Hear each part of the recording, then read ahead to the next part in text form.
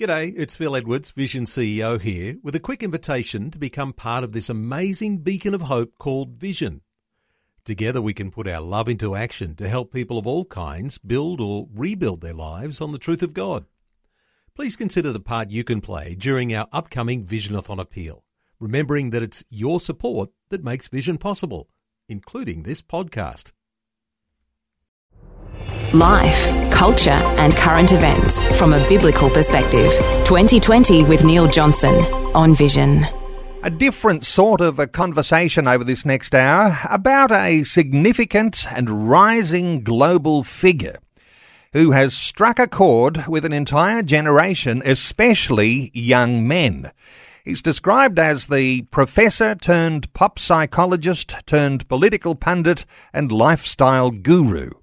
Well, lots of international performers are once again filling concert halls and stadiums, and while our immediate thoughts turn to musicians or pop stars or comedians, there is one international phenomenon who will be arriving in Australia in November, who'll sell out the biggest arenas around the nation, talking about rules for life. A conversation today about Jordan Peterson, the public intellectual, clinical psychologist and international best-selling author. He's recently issued a message to the Christian churches. You might have seen it on YouTube or on your favourite social media. Well, some are saying, be cautious, while others embrace wholeheartedly what appears to be deep wisdom about surviving life.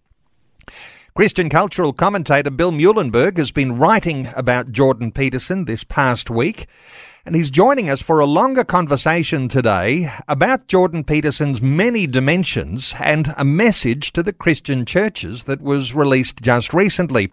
Bill Muehlenberg, a special welcome back to 2020. Many thanks, Neil. Great to be back.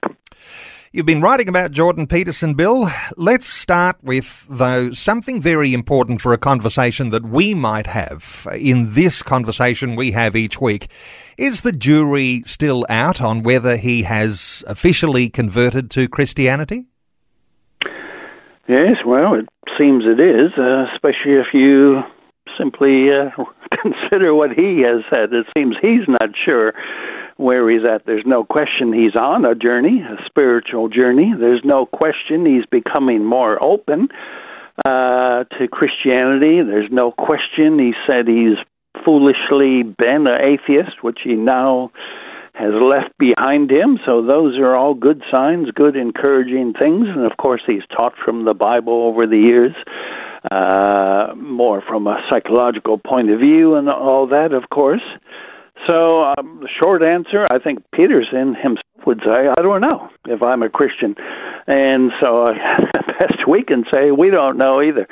Now, a few qualifying remarks here before we go further. Of course, at the end of the day, only God fully knows the human heart. Only God knows those who are truly His. So in that sense, we don't judge, but there's other things we can look for, both verbal profession of faith and signs of a changed life. So, we'll maybe get into this later, but some even, well, as you say, some extremes here. Some think he's the best thing since sliced cheese. Others, especially some evangelicals and others, say, oh, stay away, he's dangerous, he's a wolf in sheep's clothing. So if you're looking as an evangelical to hear all the common rhetoric that you would, oh, I'm born again, my sins have been cleansed by the blood of Jesus on Calvary, all that kind of talk, that we're not getting so far out of Peterson. But again, that doesn't mean, he isn't a Christian, or at least he's not using our evangelical lingo. God may well be at work in his life, and he may have his foot in the door already. I just don't know. So the main thing I always do whenever I discuss him, and hopefully your listeners will take the same thing away from all this, let's pray for him. Plenty of critics, plenty of others, but let's pray that if he is on a journey and if he's not there yet into a full relationship with Christ, well, let's pray that it happens. That's a very important point that may come up some more in our conversation. No matter what you think of him, pray for him. He majors on improving yourself, the psychology of religion and mythology. He is an expert on the psychology of religion. And I wonder whether, Bill, you've got a thought here. Just because you're an intellectual, just because you know lots of things about the Bible and about history and about psychology and human behaviour, is that enough to be a convert to Christianity? Well, once again, in so many of these things, I keep saying we need to avoid the unbiblical extremes, and you certainly have both extremes here, right? You have plenty of great intellectuals, great minds, people who are just sharp as a tack, and you just think, wow, that's amazing. And yet, of course, there are hardcore atheists or, unbelievers or really hate on Christianity. I mean, easy enough to come up with plenty of those kind of names of people who, brilliant men and women, but sadly have missed the mark, the most important thing there is. And, of course, the other side is any, not to be demeaning in any way, but any Joe Plumber or Joe street sweeper or Joe janitor, right? Anybody who's got almost zero education can and do come to Christ regularly. So, you on the one hand, you don't have to be a genius. You don't have to have a PhD to come to Christ. No, by any means. But on the other hand, God can use the ordinary, the simple, as he says, Paul says in 1 Corinthians. So, but again, we don't want to go too far on all of this. The fact that God does choose those who are regarded as fools in the world doesn't mean we shouldn't rejoice when all kinds of people get saved. Just look at a fantastic mind, an incredible genius like, say, C.S. Lewis, right? He hated on God. He was an atheist. Thankfully, God pursued him. He finally gave in, and he became probably the greatest Christian apologist of last century and would have helped millions of people on the way. So we don't sneeze at the fact that when a great intellect comes to know the Lord, that's a good thing. But again, we rejoice just as much at the lowly janitor that nobody's ever heard of. And, we're thankful for all conversions, although, of course, some will have a bit more of a impact than others. But in God's eyes, right, it's that one sheep out of 100. You find that one that's lost, and there's rejoicing in heaven. Of course, there's lots of hints in those sorts of clips that you might see on YouTube that indicate his belief in God.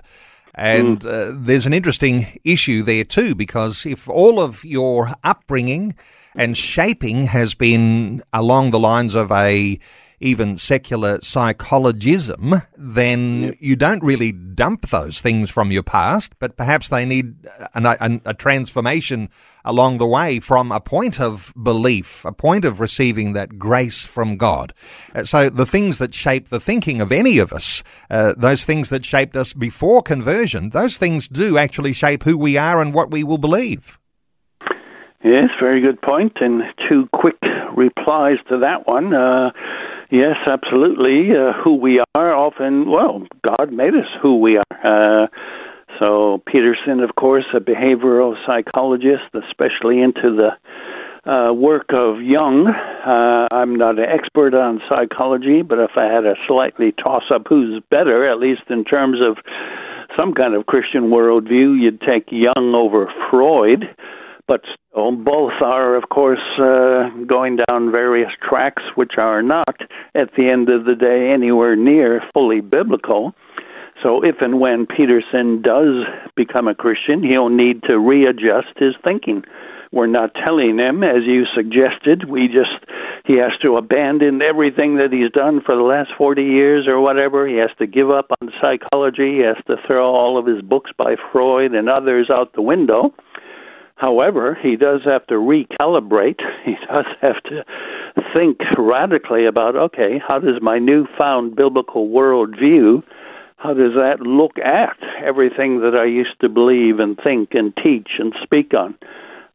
second thing, more personal, would be my own story, right? Anybody who knows a bit about me knows, one of the things I do is I write a bit. I've got a website. I think if my calculations are right, in about 2 months from now, I'll have penned my 6,000th article. So it keeps me off the streets, 6,000 pieces. So where'd that come from? I mean, I didn't get saved till I was 18, but guess what I was doing as a pagan, as a wild hippie, as a member of the counterculture, shaking my fist at God and the authorities and wanting to burn it all down. Guess what I was doing? I was writing back then as a teenager. I edited an underground newspaper. I had a little gift for reading, writing, research. So I would say God put that gifting and talent in me, even as Joe Pagan, as Bill Pagan. And then when I got saved at 18, God said, okay, maybe temporarily you can let it go. And by the way, I did. I took all of my books to the city incinerator and got rid of them. I had to make a clean break from all my past. But you ought to see my library now, right? It's a very big library, and some of the books I burned, I thought, I wish I would have saved a few of those. So the point is, God can take us as He made us, and then once we get right with Him, He can redeem everything. He can redeem our personality, our gifts, our talents, and then use them for Him in His glory. Sure, God might take some non-Christian, give them completely new talents and gifts, but often He uses what He put in him in the first place. So I'd say the same about Jordan Peterson. If he becomes a Christian, he can use his great mind, his learning in psychology, his real concern to help people, especially young men. And by the way, he really has helped a lot of people. And that's another chat we can have about common grace. God can use pagans even to get some good outcomes. So, yeah, he may need a break. He may need to go in the wilderness for a while like Saul did and kind of unlearn some things and relearn others. But hopefully God will use his talents, his gifts, and his learning and background as well. So a little analysing of Jordan Peterson today, and who knows, Bill, next week we might have to have a deconstruction analysis of Bill Muhlenberg. So you've got to be careful what you say, haven't you? Hey, one commentator says he called Peterson's message to the Christian churches straight talk from a crooked foundation. Another says his message to the churches is veering well outside his lane. We might talk about some of those things, but he's written a couple of very significant best-selling books, Bill. I know you have both of them. First one, 12 Rules for Life, An Antidote to Chaos. And we'll talk about his second one shortly, but this is the one that really made such a huge impact around the world. Yeah, well, it's to tie in both your points. As we said, a lot of Christians don't like Peterson. They think he's dangerous. He's trouble. They say he doesn't talk like a Christian. He's not giving us the full biblical picture. To which my quick and easy response is, well, of course he isn't. He's not yet, as far as we can tell, a Christian. So I wouldn't expect him to talk like a Christian. I wouldn't expect him to have a full biblical worldview. But instead of just being another armchair critic telling us how terrible Peterson is, why don't you spend the same amount of time actually praying for the guy, praying that he does become a Christian? And then, as we say, then he does the recalibration. Then he does the deconstruction, as you say, Neil. Then he starts to rethink and say, okay, now as a newfound Christian, how does my old Jungian psychology, what can stay, what was good, what has to go because it doesn't line up with Scripture? So that's the direction we'd want to go with him and anybody, I would think. Cut him some slack, for heaven's sakes. If he's not yet a Christian, of course he's not going to talk as a Christian. And if he's a brand new Christian, well, it'll probably take him some time to get things sorted out. We don't expect, and we shouldn't expect, let's say he got saved last Saturday, we shouldn't expect him to be, an Augustine or an Aquinas or a Francis Schaeffer this week. It takes a long time to kind of undo some things and to redo other things that may be of use if they're more properly baptized in the Christian worldview. Visions 2020 with Neil Johnson. A biblical perspective on life, culture and current events. Our talkback line is open on 1-800-316-316. You might want to join in our conversation as we discuss Jordan Peterson, who actually is coming to Australia later this year. He'll sell out arenas around the nation talking about rules for life. And we're talking about Jordan Peterson on a whole lot of different dimensions. You might want to join in our conversation. You might have a question, a comment or a critique. 1-800-316-316. Bill Muhlenberg is our guest, Christian cultural commentator. Bill, let's come to this message to the Christian churches that was released by Jordan Peterson based on some lectures that he delivered back in 2017 and taking what he called a psychological approach to our ancient stories. And the majority of the people who watched those lectures were young men. In fact, he says young men are important. Winning everything or losing everything may depend on young men. And this thought that masculinity is in crisis. What's your impression of the message that he's delivered to the Christian churches? Yeah, well, once again, something I've said often, all truth is God's truth, right? If Joseph Stalin tells you that 2 + 2 = 4, guess what? He's speaking truth, regardless of how, despicable a person he was. So a pagan can share truth, limited, of course. They won't have the whole picture, but mind you, even Christians, you and I, after so many decades of being believers, we don't have yet the entire truth. We can still say things that are wrong or unbiblical.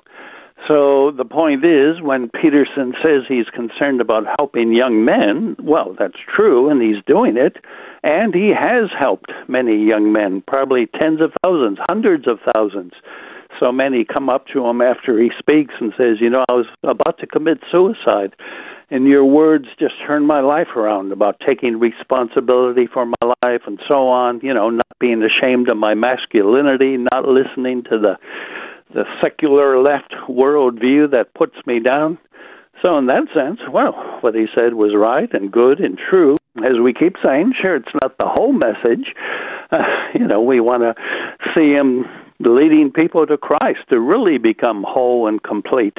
But this is an important part of the journey for many, simply staying alive, right? Not committing suicide. That's what the enemy wants. He wants to kill off our young men and others. So if Peterson can help them to not kill themselves, that's a good step, and then hopefully others will lead them to Christ and so on. So in that sense, his message to the churches was spot on in many ways. He says our churches are not, especially being helpful to our young men in particular. In fact, he says, you churches, you have to be tending to people's souls, right? Stop getting into all this stupid social justice and all these trendy lefty causes. For heaven's sakes, get back to what matters for a Christian. And to which I say, amen. I would think all of your listeners would as well. It's the same old story.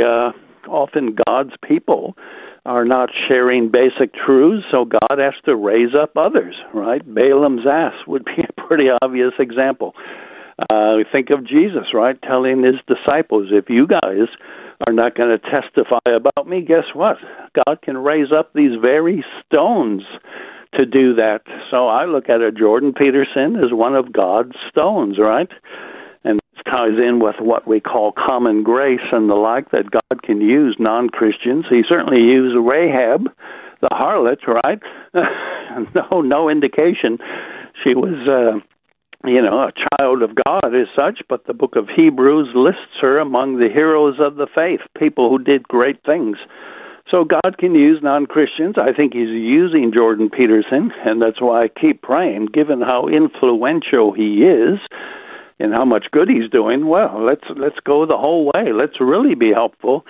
Let's pray he becomes a Christian, and then while he's helping others dealing with their self-esteem, their suicidal thoughts, he can also point them to Christ and be the real deal, the whole package kind of counselor, the psychologist that gives you not just the kind of the secular tools that you might need, but the spiritual truths as well. Bill, he has a very, very articulate way of pointing to the problems. Talks about historical guilt on the West. So a commentary on Western civilization, and even connects that to what we understand biblically as original sin. He says young people feel demoralised, especially young men. He says boys are more boisterous than girls and are admonished, shamed and controlled around their play. He calls it a damaging ideology, and what you and I perhaps will agree on is that this sort of ideology that's sweeping the West is absolutely damaging, and it has a special effect on young men. Any thoughts here? Yeah, well, absolutely, and that's, of course, why Peterson became so very famous in the first place, right? At one point, he was just teaching up in Canada, doing his courses, doing his counseling. Nobody heard of him, but then he started taking a public stand against a lot of the stupid, secular left ideologies, especially the whole transgender issue. That really put him on the map, right? He said, look, I'm not going to play your games. Men and women are different. Boys and girls are not the same. I am not going to go down that idiotic path and cause more harm than good just because you want to change your pronoun and feel offended if I don't call you by your preferred pronoun.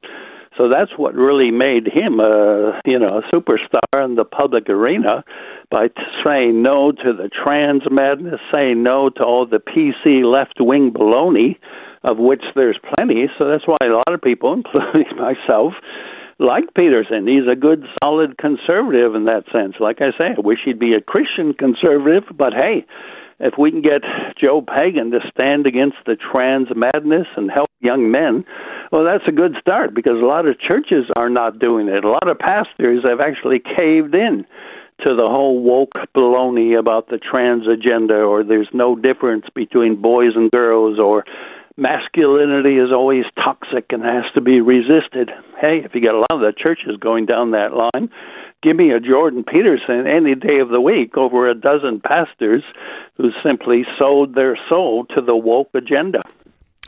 He makes some references, and biblical, theological references too, that a society centred on the encouraging, adventurous, masculine spirit, and that privileges the divine logos. There's something special within humanity. Then he brings in a alternative. He says, what's the alternative? The deconstructionists, mass murderer Karl Marx. And there really are only a few choices that people can make. And you can choose God or you can choose this world. If you choose this world, you're probably choosing Karl Marx. That's the sort of thing he tends to be saying here. Yeah, and again, I think he's right. The options aren't many. And that's why he's been moving away quite vocally from his own previous atheism, and he now knows there has to be some kind of God. Sure, he's trying to figure out who this God is, what he's like. There has to be something transcendent. There has to be something beyond us. Otherwise, we're all just in a real bad way indeed, and we'll keep seeing all the host of social pathologies, all the problems we see, especially with young men. That's just going to get worse. So we've got to do something, and Peterson is searching as well. How can we really help these guys? And his own journey is intertwined with his ability to help others. So again, pray for those he talks to, but pray for him.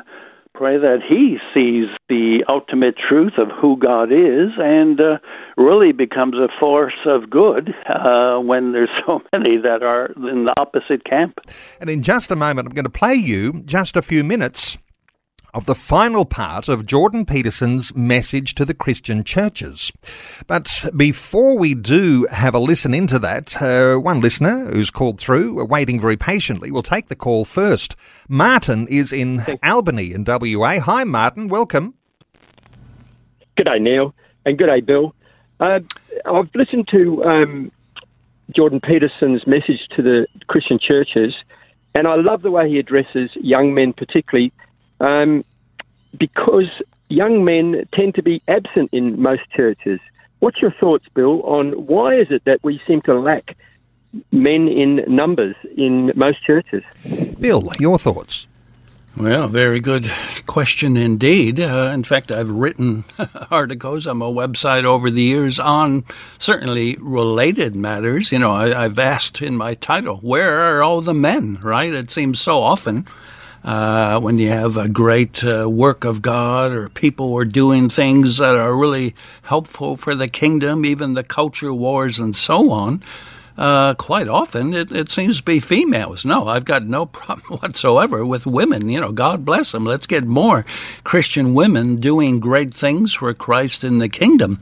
But I am kind of scratching my head and saying, well, yeah, where's all the men? Why do we not see men standing up just as vocally, just as committed, just as passionately? Now, are there such Christian men? Of course, there'd be millions, but still, you kind of wonder, why do they seem to be either underrepresented or a bit silent? And why do women so often seem to fill in the gap? You ask why this is, why the churches are perhaps creating an environment in which men don't, or especially young men, don't really feel all that welcome. Well, a great question, probably a number of answers to it. One, to the extent that the Christian gospel is being played down or traded for a bowl of porridge, right? Traded for all the worldly wisdom and all the secular nonsense. You know, there would be, I am quite aware of, even evangelical churches that probably have more sermons on, you know, we have to fight toxic masculinity than they would be in celebrating, well, the difference in male and female, celebrating what it is to be a man and so on. So that certainly doesn't help when churches just run with the latest secular craze, which really does put down boys. But, well, look, related to that, so many other things, right? The whole embracing of many Christians and churches of the homosexual agenda and now the trans agenda. This really is a war not just on family. It's a war on boys. It's a war on biology. It's a war on the way God made us with real sexual differences. So all that doesn't help. So I'm sure there's other good reasons we could explore, time permitting. But that's part of it. Simply the churches are too often following the world instead of leading the world, and that's why, for many, a lot of young men really don't want all that much to do with our churches. Martin in Albany, thank you so much for a great question, and Bill, for your response, because it actually makes a pretty good segue into the portion of this message that I want to play for listeners.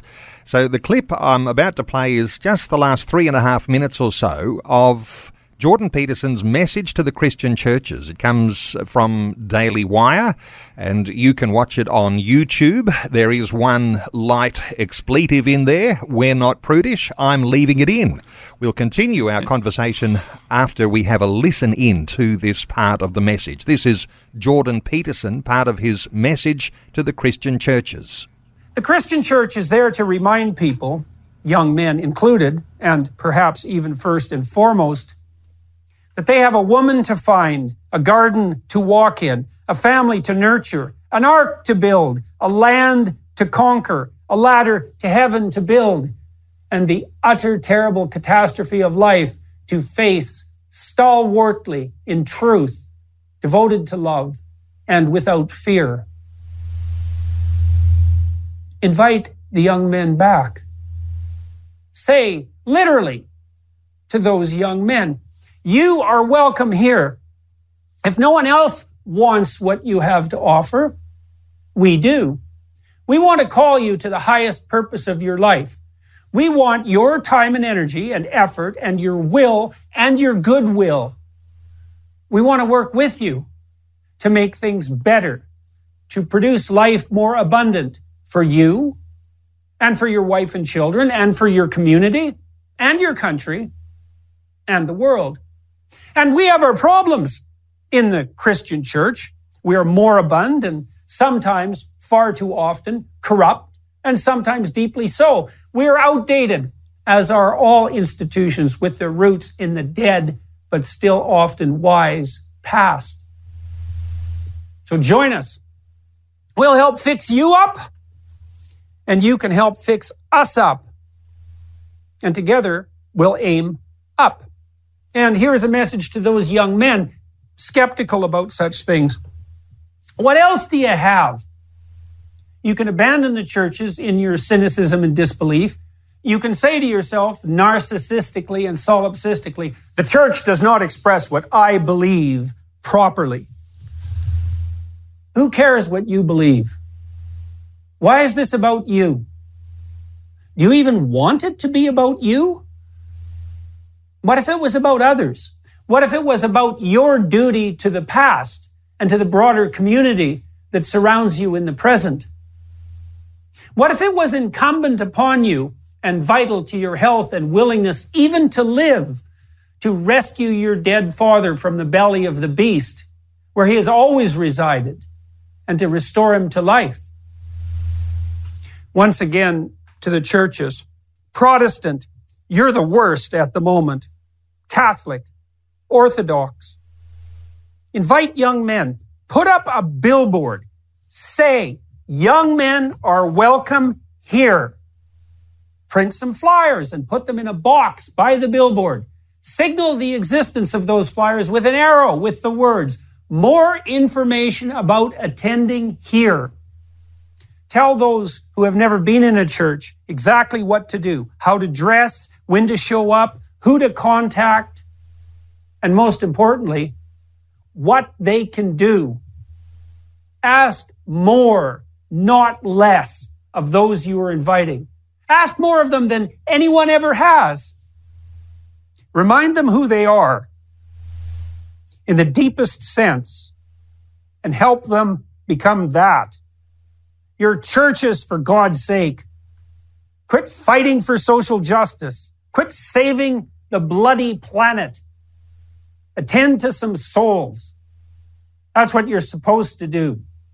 That's your holy duty. Do it now, before it's too late. And the hour is nigh. Well, you can't deny their powerful words and reflection upon the Christian church, and very passionate.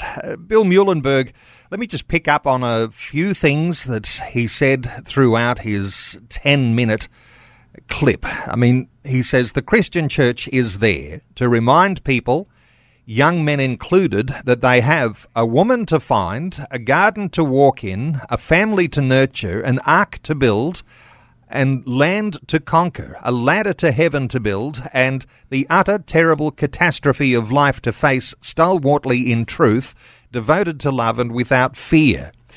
Thoughts from you, Bill Muehlenberg, because some critics say, is this why the Christian church is here? Any thoughts here?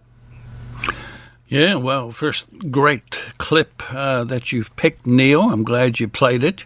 And by the way, it does tie in very nicely with the question from Martin that we just heard. So it's well done indeed, providential. A couple of things can be said here. In my answer to Martin, I said, where are all the men? But another thing I often write about, is where are all the heroes? Right? Where are those who will stand up and fight for what's right? Not only fight for their family, their loved ones, their wives, their children, but fight for their culture. Fight for what's important. Fight for what they believe in. Where have all the heroes gone? We seem to have as few heroes in our churches today as we do men. And sorry, but they do tend to go together. Sure, we can have heroic women, and we do. But we could use some heroic men who will stand up fearlessly, and they will fight for what they believe in.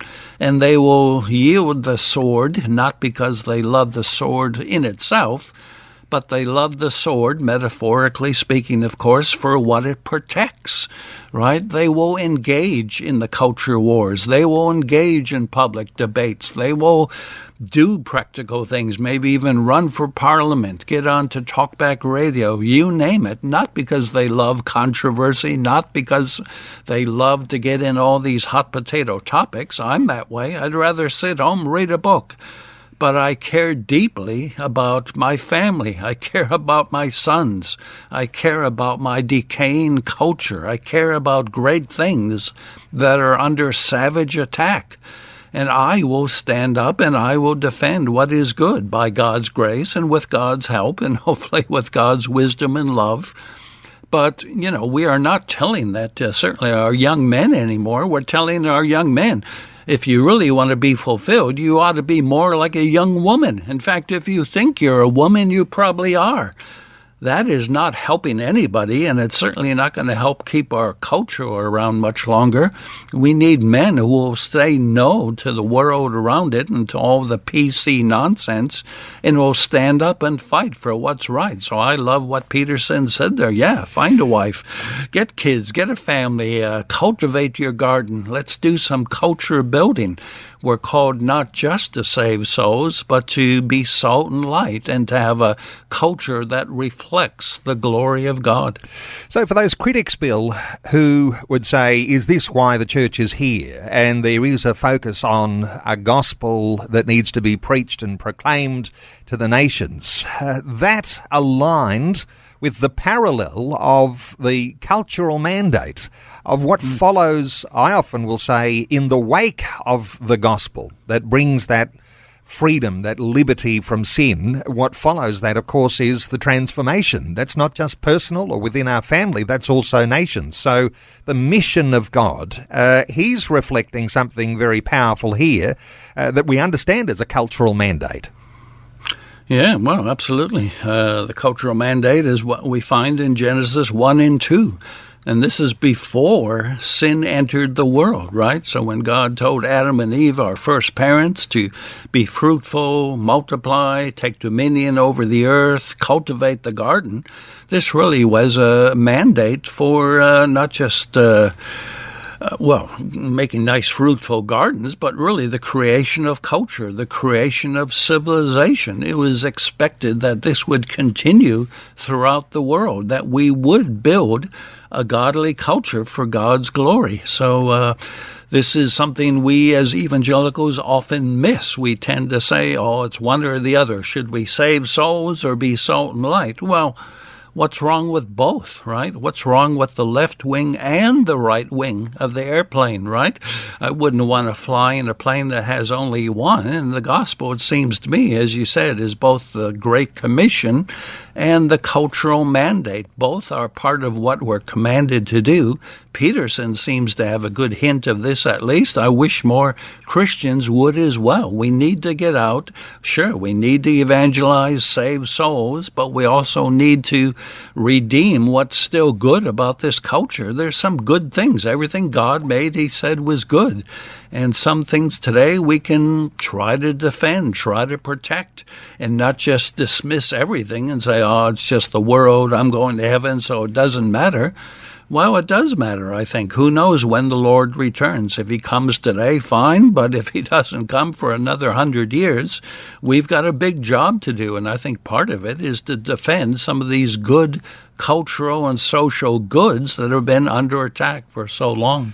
My suspicion, Bill, is when he says, you Protestants, you're the worst right now, is that his reflection is that Protestants are not taking up this cultural mandate and actually changing the world. He talks about churches in general. He says, we have our problems in the Christian church, so join us, we'll help fix you up, and you can help fix us up. Together we'll aim up. Any thoughts here on just an obvious, blatant, between the eyes challenge to people to get back to church? Yeah, well, somebody recently asked me about this very thing. Why did he seem to especially single out Protestants? I said, well, look, when he comes November, you can ask him, But I think you're right, Neil. Certainly evangelical Protestants have tended not to have a very good social and cultural view of things. We have tended to say, let's just get individual souls saved into heaven, and almost an odd view of that as well. A bunch of wispy figures strumming on a harp on clouds, and that's about it. Well, I think we've missed a lot of the biblical message, not just the cultural mandate for here and now, but there will be a new heaven and a new earth. I think there'll be more culture, more civilization happening in the next life. We'll not be bored. We'll not be sitting around wondering, what are we going to do after 10,000 years of worshiping God? Yes, we'll always enjoy to worship God, but that worship, just like today, finds some expression in how we live our lives. God made us as whole persons. He made us with bodies, right? We're not just wispy souls, but we are whole persons, and we live in whole cultures, social, political, and so on. So God is concerned about every area of life. There isn't, in fact, any area of life that God isn't concerned about. Greats like C.S. Lewis and others spoke to this often, and I think we should take it seriously. When we're told to be salt and light, that means getting our hands dirty, rolling up our sleeves when marriage is under attack, or human life is under attack, or some great social good is being destroyed right before our very eyes. Hey, there's a place for Christians to get involved. Sure, that doesn't mean we stop telling people the good news of salvation, but we can do both. We should do both. So again, I think Peterson is onto something here, and let's pray he becomes the whole package. Well, a straight shooter, he says, put up a billboard saying young men are welcome here. More information about attending here. Is he, in fact, here stating the obvious? Perhaps we can talk about churches and say churches are almost invisible in some communities because they're almost hiding from the possibility that someone might bring a critique, or someone might, cast a glare at them and say, here you are, useless in your activity in our town. But put up a billboard, Bill. What are your thoughts here? Yeah, well, why not? Again, so many churches are bending over backwards, trying to be as innocuous and harmless as they can. Oh, we want to, make sure everybody in the world is happy with us. We don't want to offend anybody. We don't want to get anybody upset. So they end up with an anemic, absolutely useless gospel. In fact, it's no gospel at all. It's what Paul warned about. They're preaching a different gospel. If you preach the real gospel, well, guess what's going to happen? Well, Jesus got crucified as he proclaimed the real gospel. The early disciples, almost everyone was killed as well.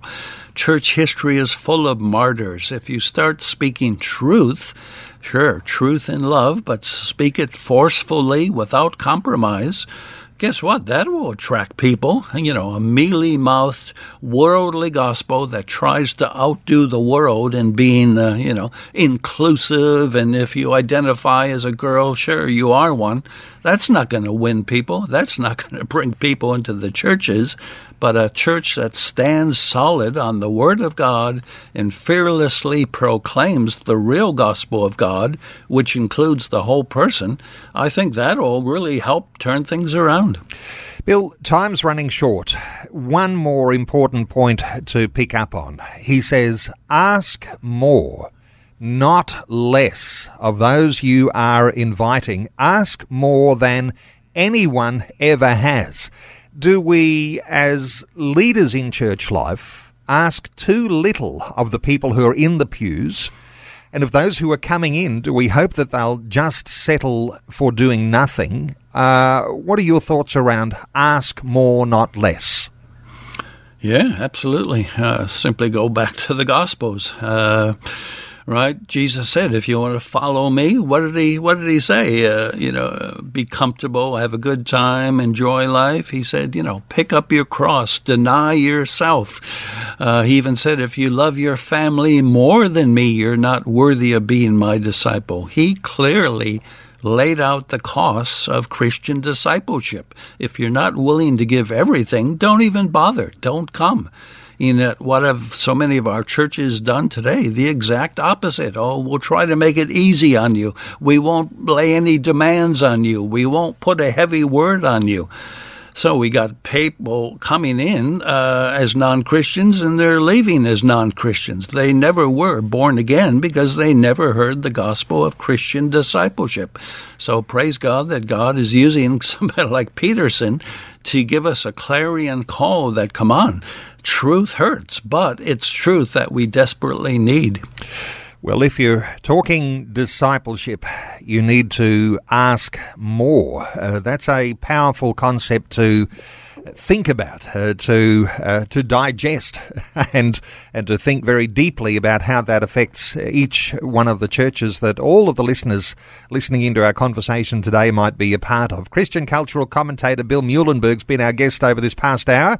You can check out some of the articles Bill has been writing at billmuehlenberg.com. Or simply Google Culture Watch, one word. Now, there's a couple of books, and this has been, I sort of tried to stay neutral through this hour on giving the okay or be cautious about Jordan Peterson. But let me mention these couple of books that are really rattling the cages of people around the world, making huge impact on especially young men. 12 Rules for Life, An Antidote to Chaos. It was published in 2018. It sold over 4 million copies internationally. The sequel is called Beyond Order, 12 More Rules for Life. It was released in March last year, and I did mention that he's coming to Australia. You can check out that, Google that, and find out if you can get to see Jordan Peterson. And remember the wisdom from this conversation today. That when you are talking about a psychology of religion, that might not necessarily equate perfectly to our biblical understanding of what it is to be immersed in God's grace and with His mission and aligning to His image, because, of course, Jesus is the author and finisher of our faith. Bill Muehlenberg, wonderful insights today. Thank you so much for sharing those with us on 2020. Thanks again, Neil. Thanks for taking time to listen to this audio on demand from Vision Christian Media. To find out more about us, go to vision.org.au.